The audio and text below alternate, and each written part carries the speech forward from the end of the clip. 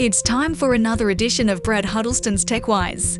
In these segments, we focus on the hazards of technology abuse and, most importantly, how to solve them. And now, here's Brad. Not too long ago, lawmakers in the United States introduced a proposal to bar federal government employees from using the Chinese-owned TikTok app on government-owned devices. Lawmakers are cracking down on Chinese companies due to the threats to national security. Not only is TikTok causing concern for the U.S. government, it is also raising the alarm for those concerned about brain health.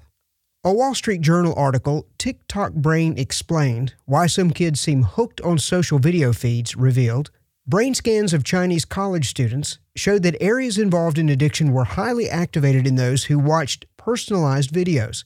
It also found some people have trouble controlling when to stop watching.